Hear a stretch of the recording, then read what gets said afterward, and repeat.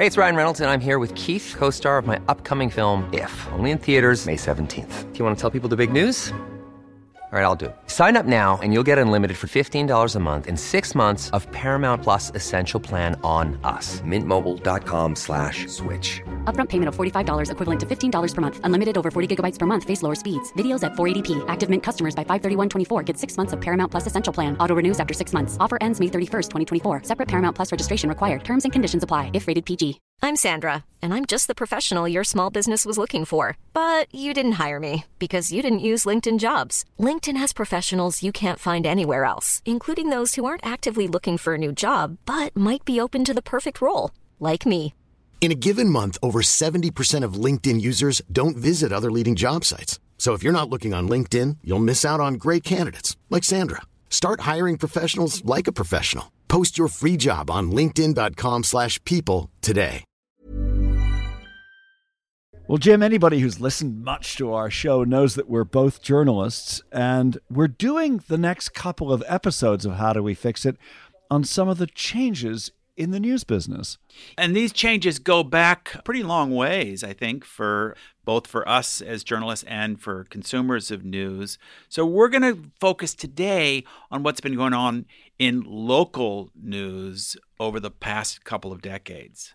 Rescuing and rebuilding local news with Anna Brugmann.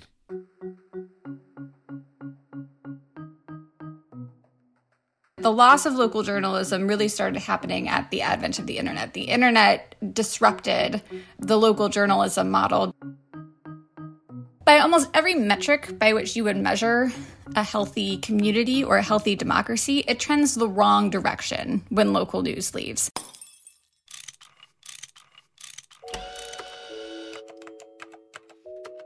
Our show is about fixes. Yeah, how to make the world a better place. How do we fix it? How do we fix it? Think about your news reading, viewing, and listening habits over the last couple of decades. Chances are they've changed dramatically. In fact, the more you think about it, the more you'll realize that almost nothing's the same. Yeah, much of our information now is online, whereas 20, certainly 30 years ago, virtually all of it was in print or broadcast, and now we have podcasts as well. By the way, it was a real joy last week during a train ride to Washington when I actually read 2 print newspapers. That old-fashioned way of just leafing through the news is very different from what most of us do now. Yeah, I try to still keep some print media in my mix, partly because it's just a different experience. It's a more tactile, you can sort of sink into it a little bit more. A lot of the newer forms are also different in content. They're more focused on opinion. There's less emphasis on reporting, whereas both on broadcast and in formats like Substack, a lot of what we see takes the form of advocacy or opinion journalism. Anna Brugmann is our guest today. She's Director of Policy at the nonprofit group Rebuild Local News, which works to support local newsroom funding. You spoke with Anna a few days ago. Anna Brugmann, welcome to How Do We Fix It? Thank you for having me. Your website says that local news has collapsed. That's a pretty dramatic statement. Tell us more. Well, it's a pretty dramatic phenomenon within the local journalism industry. In the last 20 years, more than 2,000 newspapers have closed in the United States. There's been a 57% loss of newspaper newsroom employees, even as the population has grown. So that's almost 60% fewer local journalists covering things like city councils, like local elections, like what's happening in schools, like high school football games, all of the information that communities find valuable and help communities learn about themselves and solve their own problems. Those are the results. What are the causes of this collapse? So it depends who you ask. The loss of local journalism really started happening at the advent of the internet. The internet disrupted the local journalism model, the journalism model broadly, but particularly the local journalism model, in a way that technology always does. The telegram disrupted the journalism model. Radio disrupted the journalism model. But what was particularly acute with the disruption of internet is that it kind of hoovered all of those advertisements that used to go into local news. And this starts with Craigslist, really. I was going to ask you about Craigslist because most newspapers were fat with classified ads until around 2000. And then the classified advertising went online and newspapers became a lot thinner. And I guess their revenue was much smaller as a result. Mm-hmm. Yeah, classified ads were really kind of where you started to see this happening. Craig Newmark, the inventor of Craigslist, is now a funder of local journalism. So we should make sure we state that. But yeah, classified ads was really where you started to see this. And that expanded into programmatic advertising. And so when you're logging on to a web page or even reading a local journalism article, an advertising box, that advertising, there's like a rapid auction happening behind the scenes, and bidders are bidding to place advertising in that place. That's programmatic advertising. And there's a duopoly, which is a monopoly of two people in the programmatic digital advertising space, and that's mostly Google. And so that digital advertising and the proliferation of internet platforms massively disrupted the journalism business model. And there were many slow to adapt to those changes, which also exacerbated the way that it affected the local journalism field. So since around 2000, local newspaper advertising fell off dramatically, down around 80%. 80% in the last 20 years, and subscriptions now account for a larger revenue percentage than advertising. And that's remarkable because for much of the epoch of commercial journalism in the United States, which is roughly about 100 years, advertising has underwritten or subsidized the production of journalism. Journalism itself does not sell, typically. It's not a huge money-making endeavor. What sells is people who are reading the journalism and the audience that attracts. And then you can sell that audience to advertisers who take out advertisements. That subsidizes the cost of creating that journalism. But that model doesn't work anymore. You mentioned this in your first answer. But what's the cost of this collapse to towns, cities, and counties across the country? Mm-hmm. Well, by almost every metric by which you would measure a healthy community or a healthy democracy, it trends the wrong direction when local news leaves. And so you have, when local news leaves a community, fewer people vote. Incumbents are more likely to win elections. Fewer people run for election. People are less likely to know the name of their representative. People are less likely to Google the mayor. Just all sorts of civic behaviors declines. In addition to that, the cost of borrowing usually increases in a community because the people who rate bonds, when they see there's no local watchdog, they don't trust the investment as much. Taxes increase, government waste increases. Walk us through just one of those. For instance, borrowing costs increasing. Is that because there isn't a reporter covering City Hall who points out that perhaps the city council has picked the more expensive bidder because that more expensive bidder is a good friend of members of the city council? Yeah, it's kind of that dynamic. And so the way that bonds get rated, there is a third party that rates a bond. And when that third party sees that there's no one who's going to watch this government, this person who's levying the bond, then they don't trust it as much. And so it gets a lower rating, which makes it more expensive for communities to fund projects that better the community. How has the news we consume changed? Broadly, what we know is that as newspapers have consolidated, they often report on less local news. And so when major chains, for example, buy your local newspaper, you'll probably see more regional news maybe even more national news, but less local news that is truly local. And when that happens, it kind of affects the entire ecosystem because newspapers provide the bedrock original reporting that things like commercial radio and commercial television then depend on. And more national news tends to be more polarizing because national news tends to be reported on through a two-party lens, where local issues don't tend to be quite as partisan. And so when news is more local, it tends to be less polarizing. A few moments ago, you mentioned commercial radio. I spent most of my career in broadcasting in commercial radio, and 50 years ago, when I was a kid, radio stations had news programming. Not now, because of changes in the law and other trends. Most commercial stations no longer have any reporters on their staff. Is that part of the problem? I think it relates to it, and that's a regulatory, as you said, a regulatory change that has happened in the last 25 years. I grew up on talk radio. My dad is a huge talk radio fan, so much as I used to walk into gas stations and hear my father on the local talk radio stations. And so I very much grew up on kind of the last of that kind of radio that had not just local talk and opinion, but local reporting as well.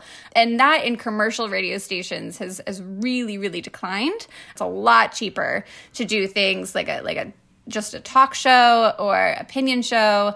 It is much more expensive to do reporting. What are news deserts? That is an area or a county typically without a local newspaper. And those are growing in the United States. To what extent are they growing? Are there a lot of places that are news deserts that just simply don't have any functioning local newspaper? Yes.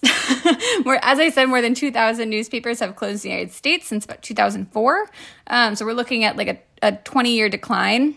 About 100 closed in the first year of the pandemic alone. We're seeing on average 2 close a week. And the last week, just as far as my awareness, one closed in North Texas, another closed in southern West Virginia. And so that leaves about 200 news deserts in the U.S., about 1,800 communities without local newspaper. And it's not just newspapers closing. It's also newspapers that are a shell of what they once were, where there are far fewer local reporters. Right. So even that number, that 2,000 newspapers that have closed, doesn't quite capture the loss. I should say at this point also that there are lots of organizations that are working to fill these gaps. The problem is that the decline is so precipitous that the innovators are not quite making up as much ground as the decline. I'm going to ask you about solutions in just a moment, but let me share with you one example that to me is pretty dramatic.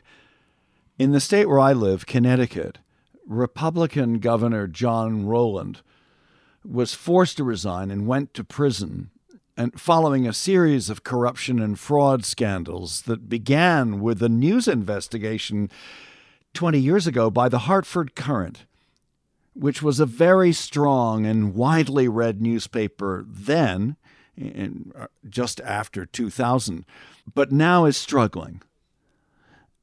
So is that an example of where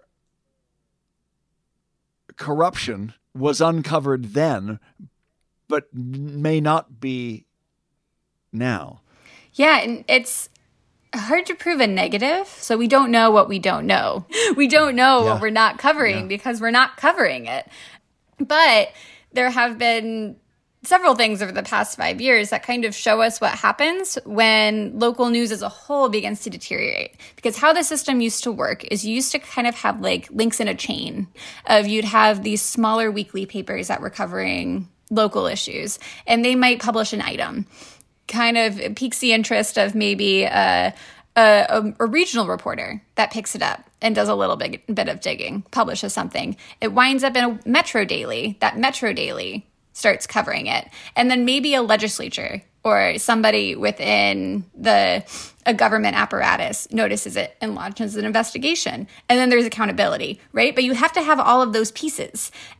Information's not moving to these larger news publications which means we're probably not getting as much reporting on corruption as we would have if that system was working as well as it used to. Anna Brugmann is our guest. This is the first of 2 episodes we're doing on some of the changes in the news media and maybe offering a few solutions as well. This is How Do We Fix It? I'm Richard Davies. And I'm Jim Meggs. You may have noticed our newsletter is being published more frequently lately. We'd like to share with you more about what we do and the thinking behind How Do We Fix It. And often there are links to our recent articles. And Jim, you write a lot more well-researched pieces than I do. I'm behind schedule handing in a piece right now. Well, sign up for our newsletter. Listen to all 383 episodes of How Do We Fix It? And our website, Jim, is howdowefixit.me. It's that time of the year. Your vacation is coming up. You can already hear the beach waves, feel the warm breeze, relax, and think about work. You really, really want it all to work out while you're away. Monday.com gives you and the team that peace of mind. When all work is on one platform and everyone's in sync, things just flow.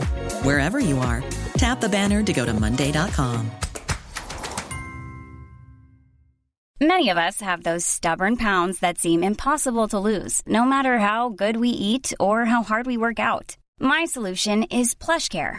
PlushCare is a leading telehealth provider with doctors who are there for you day and night to partner with you in your weight loss journey. They can prescribe FDA-approved weight loss medications like Wegovy and Zepbound for those who qualify.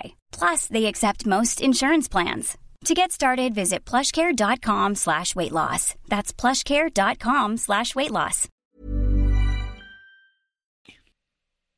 Now, back to the interview you did, Richard.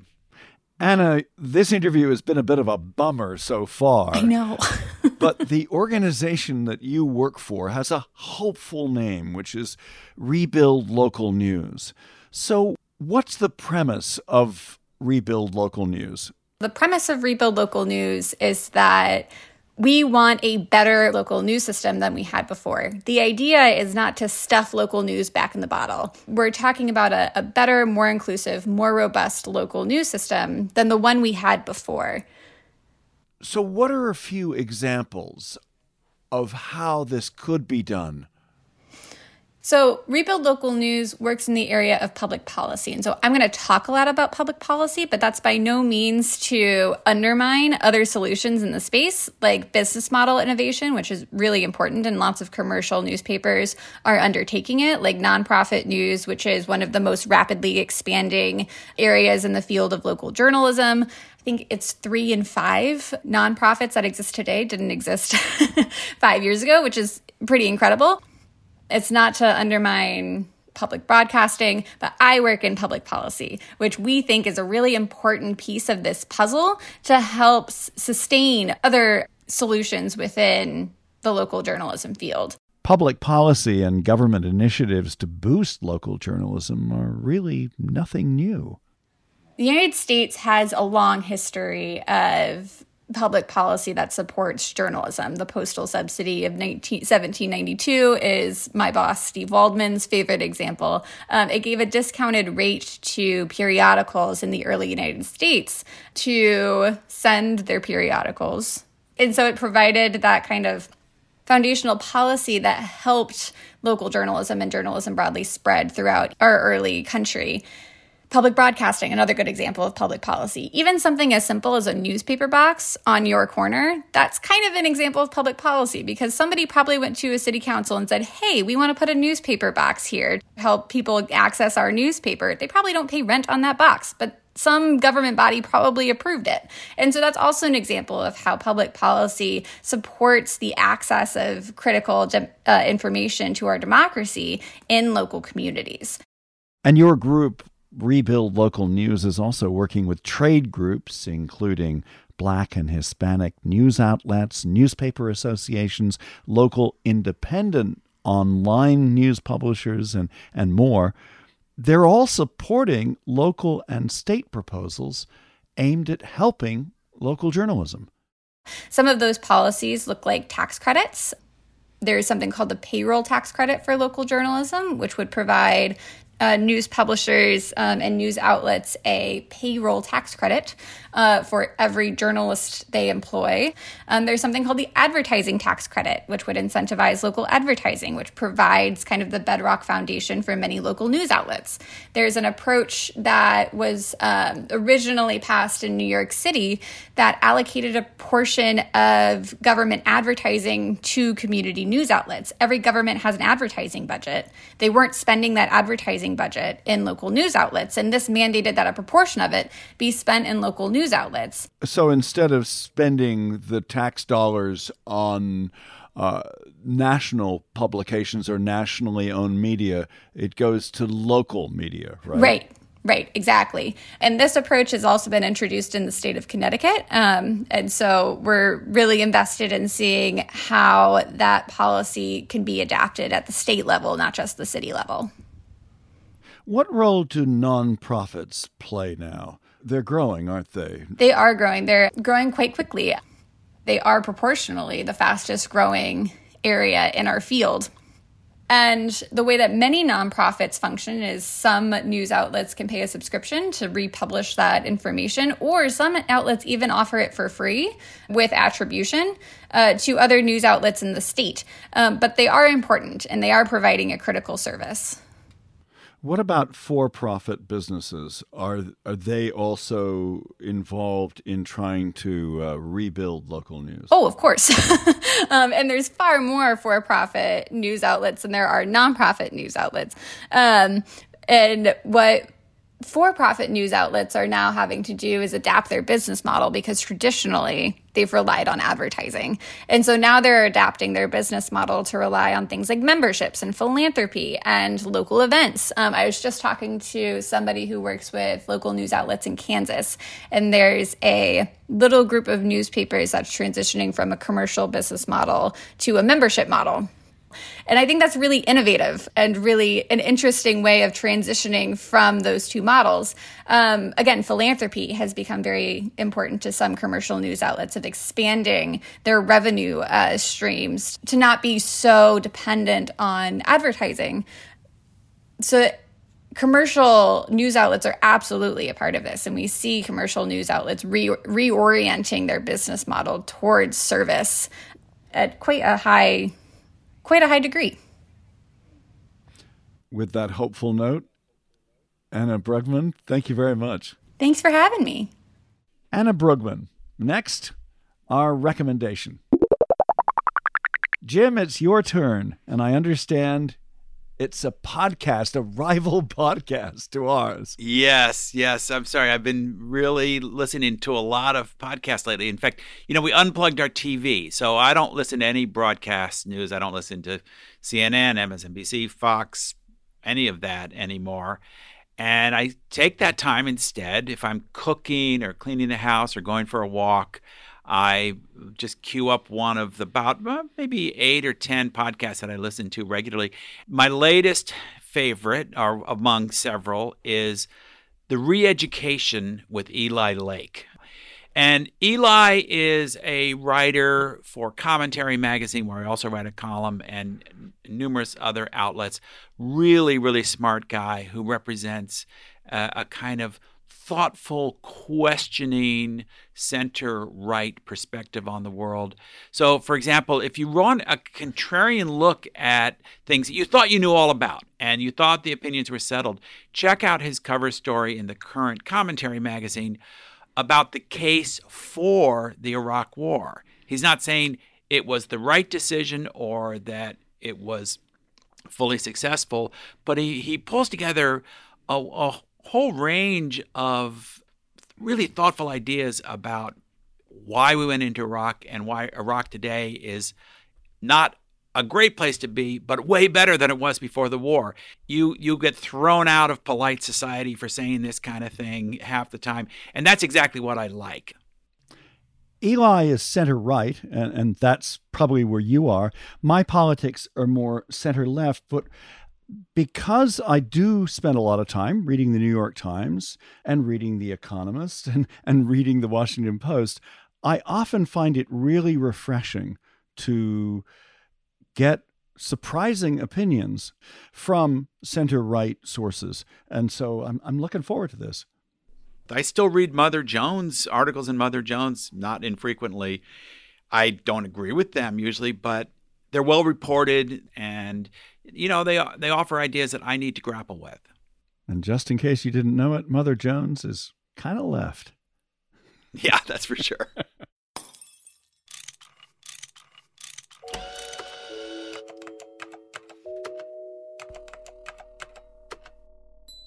Anna Brugmann of Rebuild Local News, a little bit unusual for us as a guest because she is an advocate. She's speaking on behalf of a nonprofit group, but I thought that her views, her information were valuable as we consider changes in journalism. What were your impressions, Jim?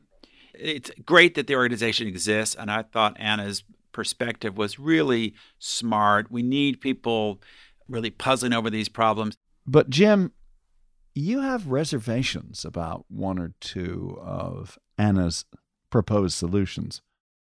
Being more conservative means always being a little paranoid about unintended consequences.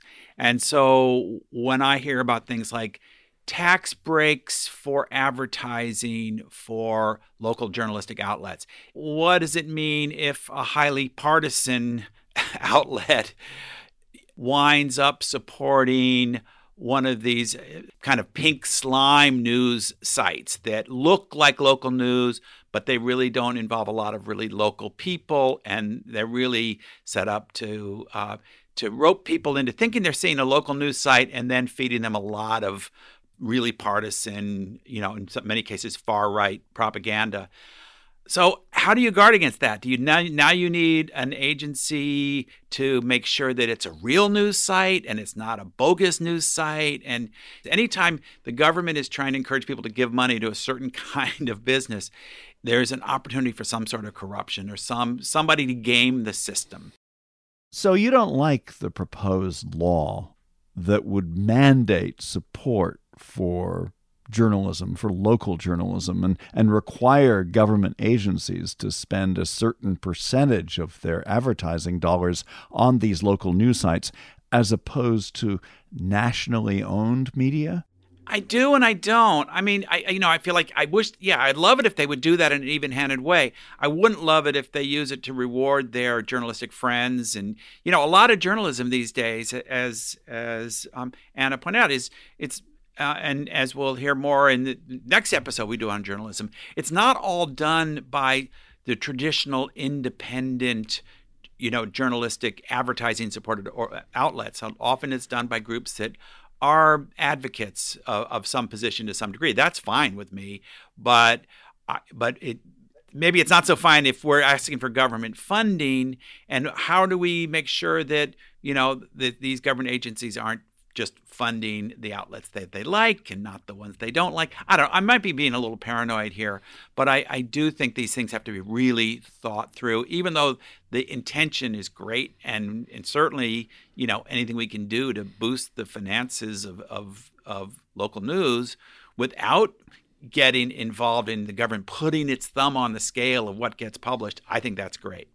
I'm really struck on a sad note about the decline in the number of reporters that are covering City Hall and covering local events.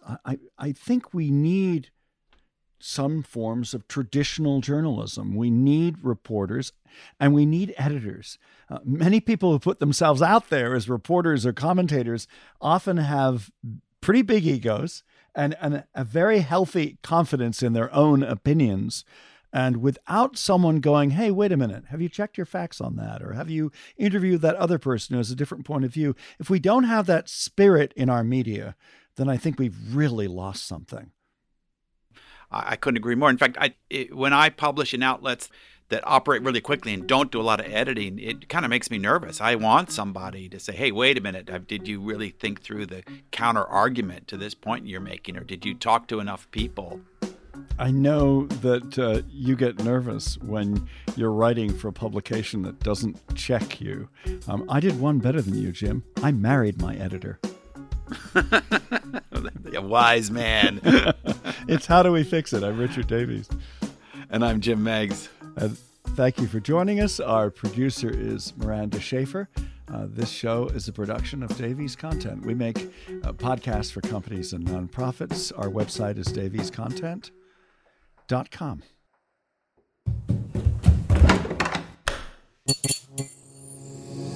This podcast is part of the Democracy Group.